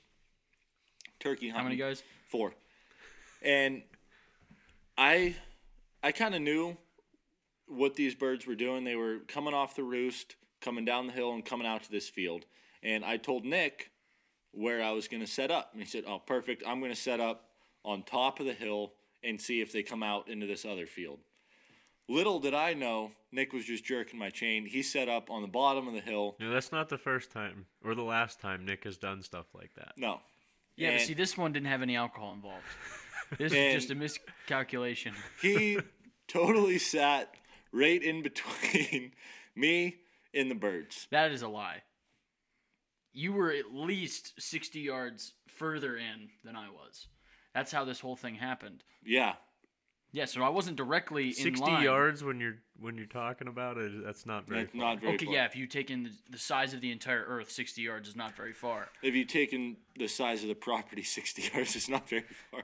Okay, we both know that there's only one flock of birds on the property. So And you sat in between. Figured, them you know what, and I Tom. better I gave cut myself Tom the off. best opportunity to kill a bird that day, and that is it. So these birds are gobbling. To my call. No. They're on the roost, and I would call, and they would hammer back to me. And I guess Nick got a little jealous because then he started to call. And guess what? They hammered. No. Silence. Man, you were just running away with this podcast on your own. And I would call, they'd hammer. Nick would call, silence. I called this one specific gobbler off the roost. It was damn near dark still. 5:50 because I had to write it on my 5:50 tag. in the morning. This bird said, "I'd had enough. I'm going to see what this hen's about." So he flies down, and he is. Meanwhile, my buddy Paul was the one hunting with me, and he was supposed to be videotaping for me. He didn't have his camera on because it was that early, but this bird was so hot and eager to come down to me that he's like, "I'm leaving now." So he comes running down the hill, and Nick's sitting right in between us. And No, 60 yards away from being in between you. Yeah, shoots this. 57, we found out later. Shoots aiming directly in between Tom and the birds. No, That is a lie. That is a total lie. it was so you can't see my fingers here. So Tom's drawing a picture for you. It's a gobblers triangle. are here. Nick's here. I'm here. All right, so for you It's a listeners, triangle. we're making basically a right angle triangle. Yes. And I am at the right angle. Me and the Tom- gobblers are at the hypotenuse. No, the No, gobblers there's are no the hypotenuse gobblers at a right no- triangle. Yes, there is. A gobbler. That's The an gobbler equilateral- is traveling. There's no the, hypotenuse with an equilateral triangle. Tom's getting geometry lessons later on tonight. I actually took a college level geometry class. So that's why you know all about Yeah. triangles. So the turkeys the travel. hypotenuse is the longest side. Thank you, Tom. The turkeys are traveling along the hypotenuse. Correct. Tom is sitting at the end of the hypotenuse. And Nick's at the right corner or the right angle. Yes. So the birds started at the top of the hypotenuse. Tom's at the bottom of the hypotenuse, and I am at the right angle. There you have it. This bird is coming into me on a string, literally running, beard was, yeah. swaying in the wind. Oh, it was swinging. Well, you didn't know that because it was that dark. You thought it was a Jake when you shot it. I like to be conservative when I tell people So- I got one. This you don't bird, want to tell him 15-inch beard and it ends up being 9. I Yeah. hear him gobble. He flies down, gobbling. I hear him. I don't hear him running, but he I did. gobbles and gobbles again, way closer. So I'm like, he's on his way. And I'm thinking Nick's up on top of the hill. And all of a sudden, So you're telling me my calling was so good that you didn't know it was me at the bottom of the hill. That's what you're saying right now? Because you thought I was still up at the top of the hill. yeah. That's how good my calling was? Yeah, it turns out the hen that I thought was calling was you. And you Man, I must were be pretty talented. really. So you worked me over as I called this bird into me, is what you're saying? No, what I'm saying is you intercepted this gobbler that I called in. Which It just- hens tend to do. No, because it didn't go into you. It ran 60 yards past 57. you. 57 yards I'll stand past by you, that yardage. running towards me. So this gobbler's running towards me. I'm getting all excited because he's coming in hot. And all of a sudden, boom, right like 100 yards away. I'm like, I thought he was up on top of the hill, which is like several It hundred depends on yards what away. top of the hill. I mean, there's You were smaller at the knolls. bottom of the hill. The whole hill, yes, but like there's some smaller knolls that you could consider hills that I might have been at the top of. Yeah, well, no. He said he was going to be on the field edge at the top of the hole. It's been That's so not long, where I don't even remember saying that. he intercepted this bird that was running into me, shot it at 57 yards on the run, and I call I him. freaking smoked him. I was like, "Did you just shoot?" And I'm like, "He's like, yeah, I just." Hell yeah, I shot. He's like, "I just shot Bird's this dead. Jake." So I'm like, "Sweet." I wasn't really. I mean, we joke about it, but I wasn't that upset. I'm just as happy when I get a bird as when someone else gets a bird. Like, as long as someone gets the job done, I'm freaking pumped. So we're all excited. Nick's like, yeah, I just got a Jake, which was at this time the first gobbler that had been taken off the farm since we started hunting it. So me and my cousin Corey, we trek over there, and turns out this Jake had like a 10-inch beard. It was like 9 and 7 It was a rope too. It was- Yeah, was and it was thick. like it was a freaking beer bottle. It was huge. But I mean, I strutted that thing all over town. yeah, we went to the tavern, or not the tavern, the diner, Main Street and Diner. showed everybody. But Everybody's like, did you guys see that monster Tom in the bed of that truck? I'm like, yeah. that's this guy. it. Called it in form. But me and Frank, we've had some wild turkey hunts. We have had a lot of really good turkey hunts. Frank's when we have this little deal where we go up to Morrison Farm Memorial Day weekend. Even in Maryland, we did it. Yeah. When it comes to turkey hunting in groups, me and Frank, we're a partner. We're a duo. And You're a partner. We are not partners. He works under me. No, we hunt together, and boy, we have had some hunts. I would consider we've never. The one time I killed a bird up there, Frank was like, I'm not going. I had to out." leave. Yeah, he had The funny thing is, to paint the I doubled inside of his down closet later. or something stupid. Dumbass excuse. Anyway, I go out, I shoot a freaking bird, and Frank could have went because he was still there when I got back to camp, and we had a celebratory beer, and then Frank ran over the birdhouse on his way out. It was the whole thing. which we would have gotten away with it if it wasn't for those meddling kids. No, when we put the birdhouse back up, we put it on backwards. That's how we got caught. But yeah, we've Me- had some great hunts So, up there together. We, I don't know how we've derailed again. Yeah, way. We have deep. not. We still have not heard Tom's favorite hunting story. Favorite hunting story: turkey hunting trip, Kansas. Both my brothers, my dad, my granddad. Boom. That's my stamp it in. Write it in pen. That is not your write-in pen. But while you bring it up, let's just get right into it. Tommy the cat. This has been your host hot seat. Your write-it-in pen segment for tonight. Boy, you're really throwing this on me. My write it in pen segment is gonna have to hold on. Do you have one more story in you or what? Yeah, I want to tell this story about the Kansas hunt. All right. Kansas hunt. We've already gone over Kansas though. Not here. Kansas.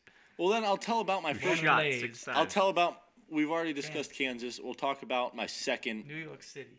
favorite hunt, which is my first archery kill up at the Morrison Did it- farm. Oh, your first archery kill. I thought you were talking about your first archery buck. No. Okay. First archery kill. Morrison Farms. Farm. Hit it. First year I was able to go up to camp for my birthday. I was freaking stoked.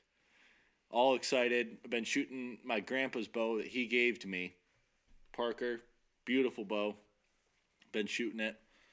And we get up there, and I was 14 at the time. We get up there, first night, November 8th, and I'm all excited. I take a scent-free shower, go to bed at like 9 I took a o'clock. scent-free shower in a extremely high, what's the word? Sulfur bath. Yeah, sulfur is a natural smell. A deer can't smell it. Well, like Okay, if it's a natural smell, it doesn't mean they can't smell it. they don't even worry about it. It's sulfur. For those who don't know, the camp well doesn't get used crazy often, and it's got a very once high, every month.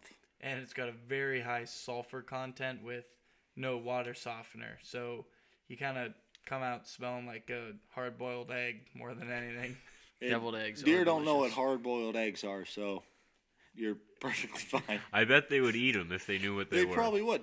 So I take my scent-free shower, and I get into bed probably 9 o'clock, which, I don't do that. That's freaking early for you. Yeah, I don't do that anymore when it comes to deer hunting. I like to, party it up. So That's also not true. I've seen you sleep before anybody at camp multiple times. After he barks with the big dogs, though. Yeah, he lets out a few barks. Roof, roof. anyway, 14 years old, scent-free shower, Oh, so that's why you weren't barking, because Yeah. you were only 14. hit the hay. I get up. It's my birthday, November 9th. And my good friend Ed hooks me up with this stand, and he said, Tommy, this stand is a slam dunk. I mean, deer come through here all the time, and if you'll have an opportunity at your first archery deer. I said, perfect. That's what I'm about. Sign me up. Yep. So I get dropped off at the road, waltz back in there with my dad, actually. He was taking his climber, and he went in about 100 yards further than me, and I was in what we call the dump stand. It's in the middle of the hardwoods, bunch of acorns around, and it's right on the edge. It's kind of in a transition area in between bedding, So You gonna draw us another picture with your fingers? Please, Tom, draw us a picture so the listeners can really get a good idea of this. Okay, so That's a joke. Don't actually draw a picture. to the west, okay, you're in the stand, you're facing west, and you got a cornfield about, 300 yards. In between that cornfield and you is all thick bedding. And you're just on the outskirts of that bedding, in the hardwoods, in an oak trees all around you. So you got cornfield, bedding, hardwood oaks, you name it. Perfect setup for deer. You're going to have deer coming out of the hardwoods, going right into the bedding to bed down for the day. How can you beat it? You can't. So I see all kinds of deer in the morning, like first light, nothing close enough to shoot. And it's cold out. It's about 20 degrees, and I'm all layered up. And about 7 o'clock rolls around, and I have these does come by at 25 yards straight in front of me. And I try to draw back on one, but I was so frozen I couldn't draw my couldn't draw my bow back, and they disappear. So I'm sitting there a little bit frustrated, and as the morning continues on, I warm up a little bit. And about 11 o'clock, this group of like 6 doe comes waltzing through, and I pick out the biggest one, and at like 32 yards straight to my north, she stops, and I draw back and, tap the release. Arrow goes in, perfect right behind the front shoulder. She takes off, disappears. I hear her crash and everything. My dad watched it all happen out of his binos, and I call him. I'm all excited. He's like, all right, we're gonna give it a little bit of time. And he comes back to the bottom of my ladder about 30 minutes later, and I'm so excited I'm climbing down, I almost fall out because I'm shaking so bad. We're going to get back into falling out of tree stands when you're done with this. Times. Anyway, we get down, and we walked to where this doe was standing, and it was easy blood trail. I was using mechanical broadheads, like 1.5 inch cutting diameter. They did a number on her. She ran about 60 yards, followed her right to my very first archery deer. And it was a real nice mature doe off the Morrison farm. Couldn't have been more happy. And that was, besides Kansas, that was probably my favorite hunting experience. There's definitely something special about, archery hunting in general. I think everybody at the table that hunts would agree that probably archery hunting is probably our favorite. Yes, Outdoor activity. Absolutely. So, I mean, I don't know. I still, to this day, I've been hunting with a bow for over 10 years, and I have yet to even draw back on a doe. I am strictly a big buck killer. How about that? I don't know why. I think I've only killed two does with my bow. There's just something about archery season, especially during the rut, when you see a doe, in your mind you're like, there's a buck right behind her. She's come, and a lot of time there is, but most of the time it's just that doe walks through. But I'm just afraid to shoot and be like super pumped and like forget to knock an arrow. Well, that happened to you. Remember, we're not going to tell the whole story, but your archery buck, you shot that buck. You were so excited, you forgot to knock an arrow. 5 minutes later, a doe walked through in the same exact spot. Yeah, that is true. And I was so excited. Yeah, I never even knocked an arrow. Well, that was my first archery kill and my first archery buck. He could have doubled down, but just, I guess sometimes. I was out of cards in that deck, I guess. One time, I was deer hunting, and I get back to the truck, go to unload my gun, open the bolt, and turns out there's no bullets in it.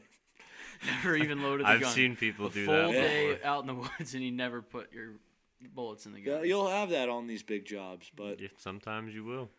So it happens to the best of us. after that long course, we have finally gotten Tom's favorite hunting memory. They're both great stories, the hunting and the fishing one. Definitely. Yep.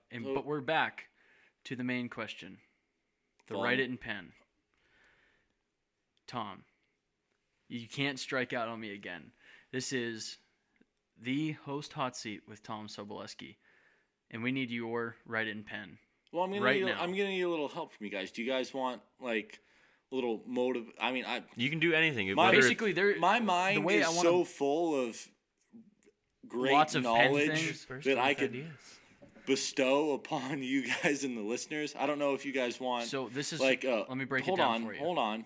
I don't know if you guys want like a hunting tip, a trapping tip, a fishing tip, or if you just want some motivational thing to kind of like That's where the beauty of it. amp you up. It's So like, whatever up to you you. want, but the idea of the write it in pen is something that you really believe in, that you maybe put towards your success in anything outdoors or life in general. Like if there's something you live by that you think other people should hear about. You think everybody should know because it makes your life that much better.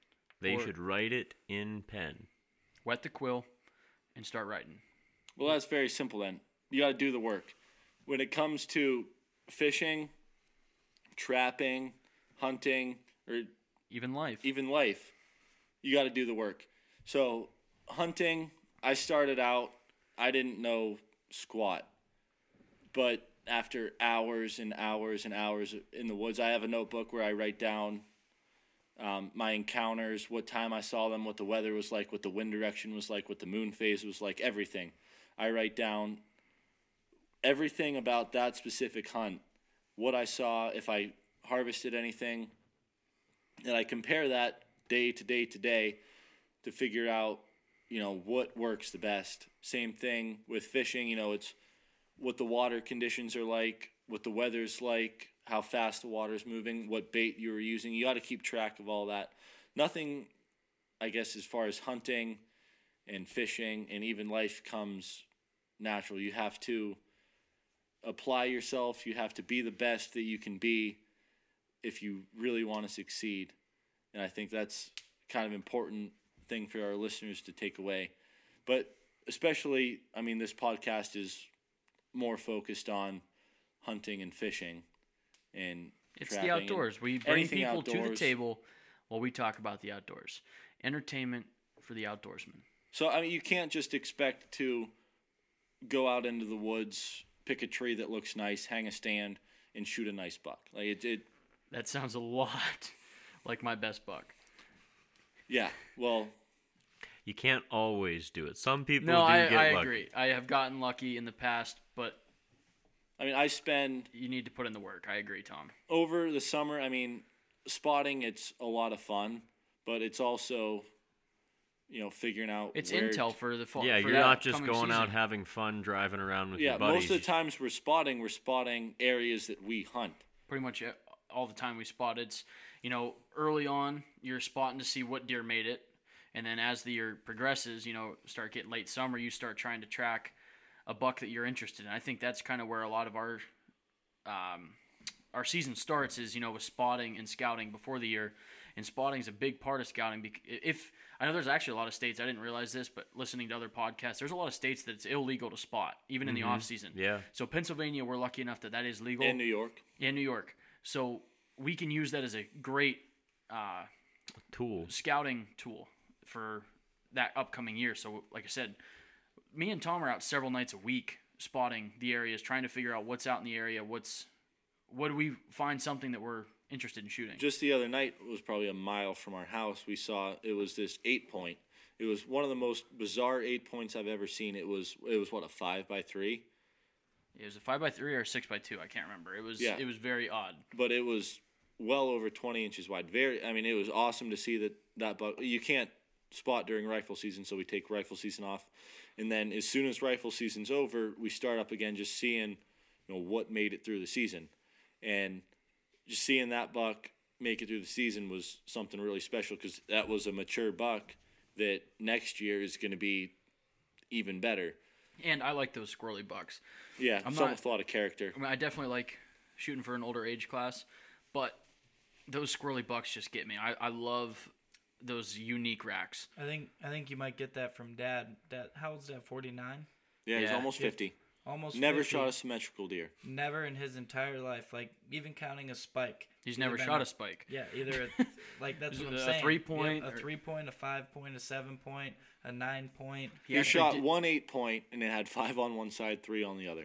So yeah, he's never killed a symmetrical. Yeah, like buck. his two best bucks that he's got mounted.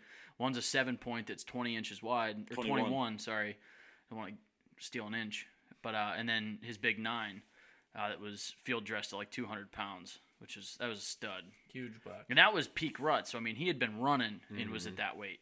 Yeah, there wasn't a. But yeah, so yeah, ton of fat. must get it from him because, I mean, I don't know, I always liked those unique looking racks.